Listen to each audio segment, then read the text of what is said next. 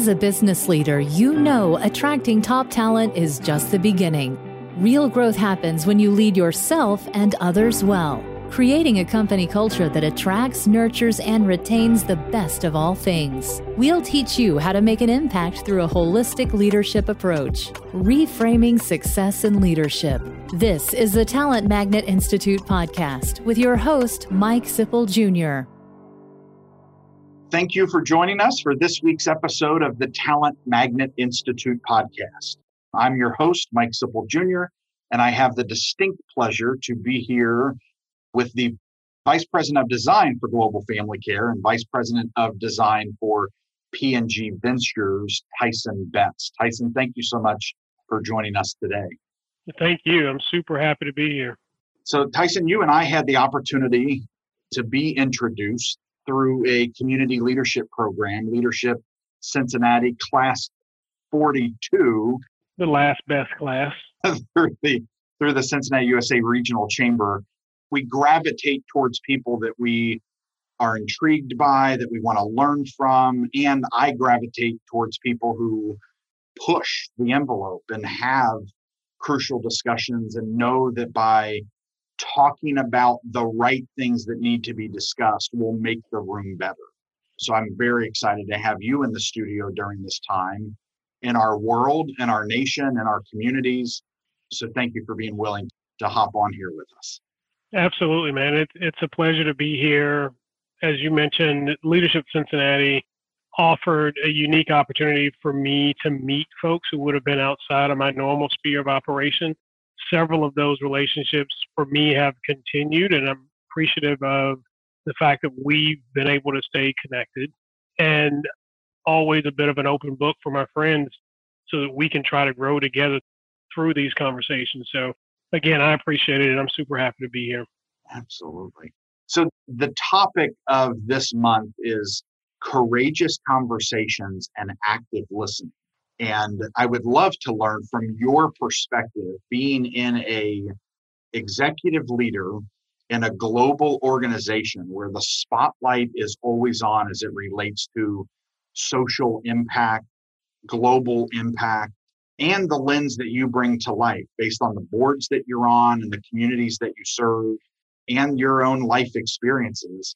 I would love to hear from your perspective, what is the value of having courageous conversations and being an active listener? Oh, wow. There's a lot that we could delve into with that. For me, I would say first that the task of active listening is both required not only because of my role and kind of level within the company to be sensitive to what others are saying or not saying, but is also a fundamental part of my technical training. I'm trained as a designer, and in as much, you're trained to deliver solutions that help address unmet consumer needs or unmet needs in general. And so a lot of the designer, a lot of what you're trying to address and what you're trying to deliver against is not what people are telling you they need, but what they can't tell you they need. And a lot of the same principles really apply to what I would say is organizational listening. There will always be folks who will tell you everything that's wrong within an organization and everything that needs to be fixed. But I think a lot of what makes the best leaders better is the opportunity to take a step back every now and then, just observe, listening with your eyes and through observation so that you can see some of what folks may not be saying and how important that is to the organization and to individuals. So I think both having crucial conversations, difficult conversations, and the art of active listening can be tough, but very necessary. In particular, with the organization, have they trained you additional with your design background? I mean, does Procter & Gamble spend time in this topic of courageous discussions and active listening? Yeah, I mean, in this space in particular, there are some specific trainings. I mean, for folks who aren't familiar with P&G, one of the things that the company has always been known and recognized for is their training and nurturing of management within the company. So the company has always had a portfolio of trainings available Some are required, some are optional that employees and managers can take in order to hone their own skills. Some are recommended depending on what your function is within the company. But in this space in particular, I could tell you, yes, there are a handful of courses that are available for folks to take. Crucial Conversations is one that I've found particular value in. It's not a proprietary training. It is a training and a construct that's available to most everyone. But when we find these kinds of trainings, we typically bring in outside experts who can teach and train the organization in these spaces. And active listening is an area and space where we do also do some training. I think within that same space, and I've been trained on how to speak to consumers and do consumer research, which is, I would say, is a very similar kind of space where you get some technical training in those areas. And as you think through, I love the comment you made earlier. I want to double click on this, that our goal is to identify what the consumer needs but isn't able to communicate. And I think how many times us as organizational leaders, if we don't have environments where our people can communicate, we're so far away from where they'll ever be able to share with us what they truly need. And at Right. the Talent Magnet Institute, our belief is you need to be an ambassador for your people. If you want people to be an ambassador for your brand and for your organization, you need to lead first. You need to be that example and create an environment where respect is delivered and given so that trust is earned, right? And Yes. I assume that's very much so with the innovations and things that you hear about product development where, entire groups and subsections of the human race can't communicate what they really need, but by Right. listening, you can then design the future. Yeah. I mean, and so from a design discipline standpoint, I would say that our task is really, as designers, as product researchers, in terms of our consumer understanding teams, is really to be able to observe and listen to the population as a whole and to our consumers or those consumers in the spaces where we play to try to understand what they need. For most of us, I would say if you asked anyone if they needed an electric car, no one would have told you yes, right? Or if you'd asked anyone if they needed heated and cooled seats, no one would have told you that, right? So, I mean, I think as we think about many of the things that we enjoy in life, I would argue the things that we enjoy most are the things that are best designed. And the things that are best designed are the things that are delivering on a consumer need, whether or not we could articulate them. Wow. There's so much to take away from that dialogue of creating that type of behavior inside of our own leadership, right? And Yeah, I mean, with people and people behavior in organizations, it is similar but different, right? Designing products to meet a consumer need is one thing. I think designing an organization or making sure that your organization and the organizational leadership is listening and evolving and designing itself can be very difficult. I mean, because you're dealing with two sides of a coin. One is the organization and what the organization may be voicing it needs, and the other is going to be the leadership of that organization and how it responds to what the organization said it needs, which may be similar or different than what the vision is for where the organization's leadership says it wants to go. yeah, yeah. So as it relates to the opportunities that you see forward and how even some of the complete disruption and issues of our current day, our current state, the lives that we're living, how do you bring the perspectives and experience that you have? How are you viewing the racial unrest, the pandemic that we're living in that's shaking up lives and businesses? Walk me through your lens on this. How does Tyson look at this situation that we're in? Yeah, I mean, Mike, what I would tell you is probably a decade ago, I came to the realization that I was in some parameter, I could always say that I was the only one in the room, right? whether it is you are the only designer in the room because the population of designers relative to the larger corporate population is going to be so much smaller, whether it is you're the only black guy in the room, just kind of based on statistics, there's always a way for me to say I'm the only one in the room. Even at home right now, I've got 3 daughters and a wife who are at home or rotating through at some point, which makes me the only guy in the room a lot of times. But for me, it really became, what do you do with that? So being the only one in the room gives you a unique and different perspective. And so the challenge as a leader, and for me individually, becomes, how do you leverage, what do you do with the fact that you have a unique perspective and you might be the only one in the room? And I try to use that same perspective now, right? So I get super frustrated with the world as I look at it. I get annoyed by so much of the double standards that we use. I'm disheartened by the polarization of the media and politics lately. But in all of those things, or even, in the organizations that I work with and involved in the community, I always have to ask myself now, referring back to that question of, if you are the only one in the room, if you have a unique perspective, how could you, how should you, how do you leverage that perspective to actually make a difference? So rather than dwelling on the fact that I'm the only one here and folks may not think what I think, or they may not feel what I feel, that puts a greater beta on what I think to make sure that it gets voiced, right? So if I'm the only black guy in the room, I can't speak for all black people, but I can at least speak for me and some black people. And so then it becomes much more imperative on me to have to speak up, particularly in those spaces and places where that insight may not otherwise exist. I mean, I think it's the same as a designer.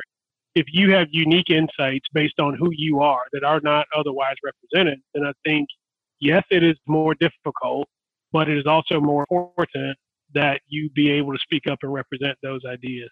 Mm-hmm.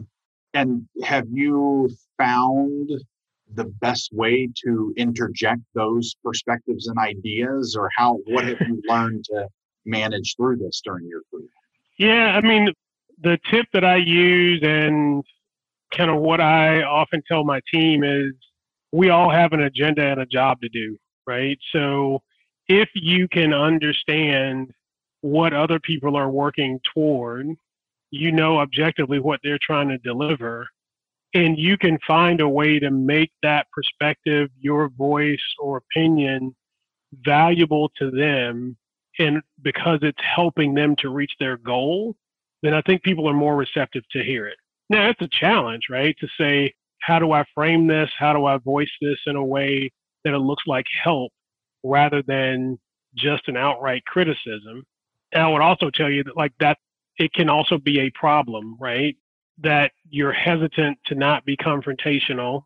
So kind of using my strategy of trying to find a way to help people reach their goals, that can sometimes put you a few seconds behind where you need to be to speak up, right?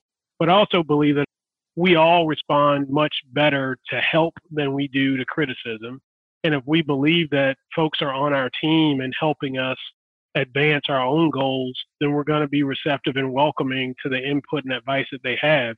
It can be the same advice or the same criticism. It's just couched and framed in a different way so that it's more palatable to folks. I think the point you also made is that in order to do that best, we have to have trust with those in the room, right? They have to know where we're coming from. And we have to build confidence that we've done that in a way that I'm going to deliver the message, whether it's hard or easy messaging, so that they hear me. And one of the things that we need to do is kind of lay that foundation in advance if it's possible, right? And it takes time to do that, right? So, I mean, it can either be that in that moment, you've got to pause and really think about who you're speaking to, or it can be that you've got the foundation of a relationship and friendship established, that you can kind of grab somebody by the elbow and have a sidebar very kind of heart to heart kind of way, or you know how to address them in public in a way that you know that they can receive the information that you're saying a little differently. Sometimes it's easy, sometimes it's difficult. I mean, for me, I draw a lot of parallels between work and parenting. It's super difficult for me to really truly understand how to speak to, my 16 and 17-year-old daughters, because I have never been a 16 and 17-year-old girl. So I have to stop and try to listen and evaluate what they could be going through that's so different than I could experience when I was 16 or 17. But that's one side of it. But I also tell them I was once 16 and 17 too. I wasn't born 40 years old. Right. I have been through a lot of the same thing. That Yeah. I do have some overlap, Yeah. The opportunity for others. Are you very transparent with those on your team to set that same expectation that I need to hear your voice? I need for you to not feel like you're alone. And even if you are in your views, I need you to bring that forward because it makes us better. Yeah, I do try, and I think we all should try to do that, but we have to do that also understanding that everyone on our team is going to be a bit different, right? So even if we want to be that open door, open-minded manager and leader, there are going to be some folks who just naturally aren't comfortable doing that.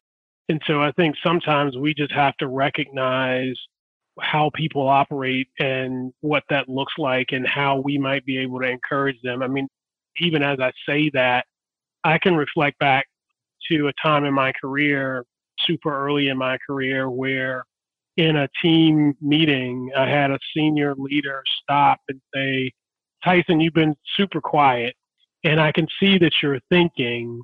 There's something or perspective that you would offer that might help us continue to think through this, right?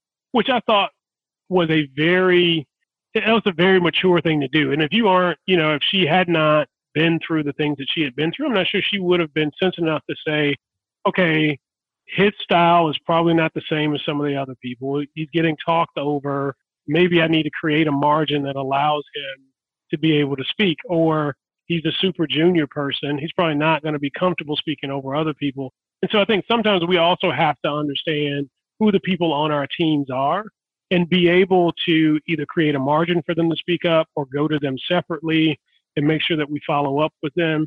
Because while we would all love that everyone speak up in a clear and articulate voice at the most opportune time, that's just not how we all work. And so I think we have to be sensitive to that as well. Tyson, as you think through innovation and you think through social impact, social and emotional impact, some of the work that you all do at Procter & Gamble sets a tone for the work, right? Everyone's watching the brands, everyone's watching the work and outcomes. I'm sure you always want more people to watch the brands and outcomes. Absolutely. But it's a global brand. So what are some of the things that you're seeing, that you're a part of, that you're most proud of over the last 6 to 9 months? I can honestly say, Mike, that we all want to say that we are proud of the company that we work for. But I'm not sure that we all have a moment where we can really point to and go, and there, right, is the moment that I was super proud to work for this company. I have surpassed that point at P&G, right? So, I mean, I can't say that I was never not proud to work at P&G. It's been a phenomenal company for me. It's taught me a lot, allowed me to continue to grow. But I can say over the course of the last couple of years, as this country has, I think, regressed into a space and a place where there has been more and greater racial and cultural divides, P&G has really stood up to, I think, exemplify its own internal, what we call our purpose, values, and principles. So there's a set of purpose, values, and principles that guides the work and behavior of the company and all of its employees. Regardless of where we work and what we do, all employees of the company are to kind of follow the principles, which are really principles of honesty and integrity above, anything else. When the company saw kind of where we were and what was happening, there was also a lot of internal conversations about what the effect of what was happening in the community was on employees and their ability to be able to come to work and do their best work. And I think, it showed a great sentiment and sensibility of the company to be able to say, we have a population who are adversely affected by much of what's happening in the world. And if nothing else, they are distracted and may be acutely affected by some of what's happening, right? And then begin to produce a whole series of what I call public service announcements, for lack of a better word, to be able to share the expectation and express our purpose, values, and principles in a way that was relevant to the rest of the world and the consumers that we serve. So if you were to go on to YouTube and go to P&G's channel, you could see pieces of commercial copy, for lack of a better term, right? These are commercials and pieces that we created that do not feature products, that speak to things that we all need to be thinking about. So the first in the series was The Talk, right? Which very directly addressed the conversation that most Black parents have to have with their children as they get to a certain age about what you do and how you behave in public to make sure that you get home alive. That's not a conversation that most white families have with their children, but it is a very real, and it's an unfortunate conversation that had to be had with me, and I've had to have with my children, and others have had to have with theirs, that really implores the differences that exist between being Black and white. That conversation has grown into other executions. So we also have the look, right? So any Black person can tell you that every now and then you get a look, whether it's when you get in the elevator, when you walk in a room, when you walk in a business. There is a look that that someone is taken aback, uncomfortable, questioning why you're there, right? If that look were not directed at you, you may not have noticed.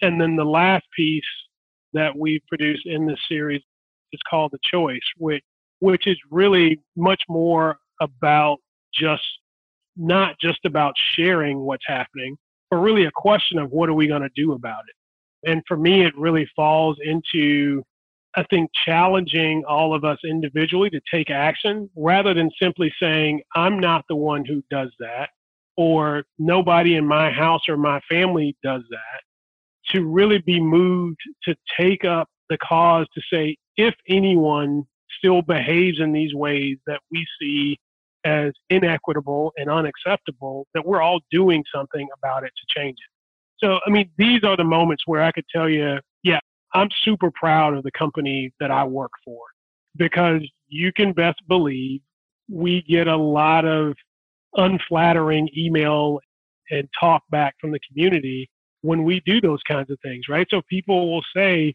why don't you just stick to selling soap, right? Or I didn't ask for this from you. It is a larger conversation that needs to be had, and I really wish that more companies would use their platform and reach to enable that conversation. Yeah. Amen. There's always been an opportunity. Let's be clear. There's always been an opportunity for us to address the issues that others experience, right? And to step into that experience, to learn what it is to walk in another person's shoes and to help them and to protect them and to fight off and reject those actions and reactions that unfortunately fellow humans have. But right now, with what is happening, there are many organizations that are, and I've had many CEOs, Tyson, that have called me and said, I've never experienced this in my life personally, but I feel like my people are under attack. I feel like the depression, the unrest, the fear is something I have to deal with and I have to address. And also many who have been very regretful and hurt by the fact that they've never addressed it until now, right? Right. And I think that is something that, we all are at different aspects of our lives and lived experiences. And, I ask anyone who is listening to this to ask your Black friend or friend of color, when was the first time you had racism, you felt racism directed to you, right? Yes. And I think the opportunity of hearing those stories of a friend who you care for and you're there for, to share with you their story, right? And even in that line of thought, right, I'd be remiss if I didn't kind of add a little parenthetical piece here, right? So, one is a lot of folks have had incredibly impactful, life changing interactions that they would not care to relive, right? In one way or another, they have filed those experiences away. They've taken the learnings from them and they don't really want to rehash them often. Many people are willing to do that, but I just kind of say that to say respectfully, there is no time like now where everybody who's not Black wants a Black friend that they could talk to really try to understand more, right? And I would just kind of go, if you don't have a Black friend, doesn't necessarily mean that you're racist, but I would kind of ask you why, right? Have you operated in a space and in a way where folks haven't been available for you to really have a meaningful friendship with? Now, if you do have that friend, I would say absolutely continue to build your relationship with them such that you have a level of trust that you can ask those questions you may not have asked. Help me understand what it's really like, right? Help me understand what those moments are that remind you that you are Black. Because I would argue there probably aren't a lot of situations where most white people would say, I was just reminded that I was white. They happen, but they probably don't happen that often, right? And so just build those relationships, because a lot of the conversations and a lot of the instances and the things that people share, a lot of them can be incredibly painful. And a lot of them folks have filed away and really don't care to relive for the sake of everybody else. And so I just say be sensitive to that, such that you're not just kind of poking and prodding at super sensitive situations and stories for folks. Yeah, thank you for that. I think the other dynamic as organizational leaders, we want to create a culture, a place that invests and brings out the best of all people. Yeah. And, I also call out the discussions around other leaders of color, of other ethnicity and other skin tones, and also the differences between gender equity, right? Yes. And the dynamics that so many, and as organization leaders that are listening to this episode, we provide resources like becoming a better boss, becoming a better leader, how to be a great listener, how to provide the most effective onboarding experiences and opportunities to further develop your people. And the reality is the core values and the culture, we define culture as the thousands and thousands of interactions our people have each and every day, right? That's what this looks like. And think about that. What are the thousands and thousands of interactions that all of my people, no matter what level, no matter what their education background, no matter what position they're in, what are my people experiencing, right? And how do I create a place that is the place that they can trust, that they feel most safe? And that means getting personal and asking questions and ensuring that we're providing an equitable and intentional culture for all. Right. I'd like to assume that most leaders, most organizational leaders, either one, want that. They want a diverse, inclusive, and equitable organization. Or even if they don't, that they understand the value of an inclusive, diverse, and equitable organization. I don't know that everybody does, but I don't want to assume that anyone does not. And so I do think that, as leaders, it is our responsibility to not just set the vision for the organizational goals from a business development standpoint and how are we going to grow the business and what those metrics are, is also our responsibility and obligation to set the cultural goals, right? So what is it that we want? What is it that we want our people to represent? Are we really creating the space and opportunity for those things to be a reality? Absolutely. Absolutely. I will say, and you know this, Tyson, as somebody who has listened to a couple of episodes or more of the Talent Magnet Institute, if they're along this journey and if they've touched this brand long enough, these are the kinds of leaders that are either curious about how to lead better or are actively pursuing that leadership, right? And they're Right. actively pursuing their impact, not just on the work performance, but on the relationships that we have inside and outside the organization, the opportunity to make an impact on the community and take the examples of that you shared earlier to be a voice, because we all are within a community and sell or reach a community that we can have a greater impact than just our four walls, right? And Yeah, absolutely. And should be having an impact beyond Absolutely. just our four walls.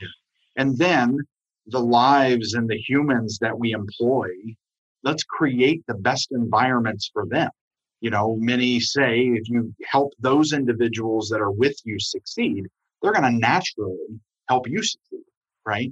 It's the impact or the ripples that you kind of cast into the organizations around you as well as the world around you, that if we are truly building, grooming, developing great people, the impact of those people in the organization as a whole is likely going to be much broader than just the organization that they work in. Those folks are going to have an impact that spreads far beyond just their business contribution. And I think that's how we need to and should be thinking about what the value of some of these conversations are overall as well. I mean, if we are developing great people and great organizations, we are also secondarily building a great community. We're building great organizations outside of the workplace. We're making our city, our community better, richer to be able to live in. When those ripples start to move, I think it's when we really start to realize the impact of what the value of our people are. Yeah, absolutely. Absolutely. So, Tyson, as we wrap up this discussion, so you have an opportunity to be interacting and speaking and sharing your wisdom and insights and perspectives with an audience that's all over the world. I think we're approaching 100 countries. Wow. And this episode is episode 129. So we've been at this for a little while. How do you want to leave? What reflections, what perspectives do you want to leave with the listener beyond what you've shared?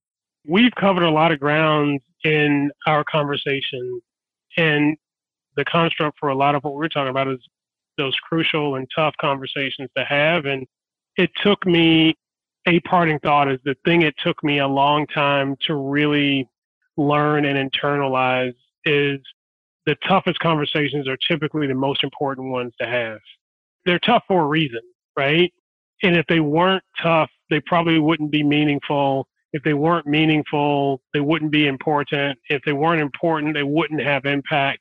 Like you just kind of have to say, okay, why is this so difficult to have? Now, for me, I've said the tough ones are the conversations with people on your team who may not be performing at the level you want them to. It's tough to kind of just go tell somebody they're not delivering, but I think the obligation is also to be able to tell them how they can improve, right? It's super tough to be able to have a conversation with your spouse when they're not happy with you or you're not happy with them. But I would argue that's probably the most opportune time to be going to have that conversation, right? Or when your kids are screwing up or when you've even disappointed yourself. Like, can you have a conversation with yourself about what you did or what you did wrong or what you do different? You know, for me, the thought is just conversations that are tough for a reason.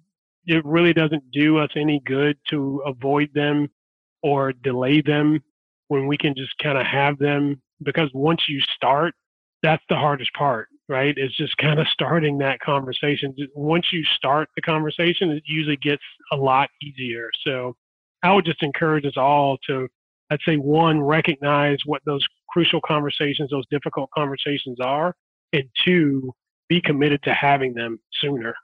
Well, Tyson, thank you so much for joining us for this episode and this conversation. And to our listeners, thank you for joining us and tuning into this dialogue. We really look forward to hearing your feedback, hearing how this episode struck you, what takeaways you have, and we hope to see you over in our podcast Facebook community at Talent Magnet Institute podcast on Facebook. So, Tyson, thank you for your Mike. Thank you. Thanks to the organization. I appreciate what you're doing, the conversations you're having, because I think it allows us all to grow and think a little different and certainly broader than what our normal natural networks would be. So thank you for really facilitating, I think, what is a growth opportunity for all of us. Absolutely. It's our absolute pleasure. Thanks for joining us for this episode of the Talent Magnet Institute podcast. Make sure you subscribe so you never miss an episode, and help spread the word by leaving a review. The Talent Magnet Institute podcast is powered by Centennial, a talent strategy and executive search firm, and the Talent Magnet Institute. You can engage with us at Talent Magnet I on Twitter or Talent Magnet Institute on LinkedIn and Facebook. Please communicate by using hashtag Talent Magnet. Find us in your favorite podcast app to subscribe, rate, and leave a review, as well as share with a colleague. You can also listen at talentmagnetpodcast.com. Our podcast studio is based in Greater Cincinnati, Ohio. We are supported by our listeners, clients, and partners from all over the world. The Talent Magnet Institute podcast is made possible by a great team that includes Janelle Spence and Christine Lewis of Centennial, Josh Chappelle and Adam Smith of SoundPress, produced by Chris Medine of New Fidelity Studios, and Audra Casino and Megan Doherty of One Stone Creative. Music written by DJ Corbett and Chris Medine. And myself, your host, Mike Sipple Jr. Thank you for joining us on the journey of developing leaders to succeed in relationships, work, community, and life, reframing success in leadership.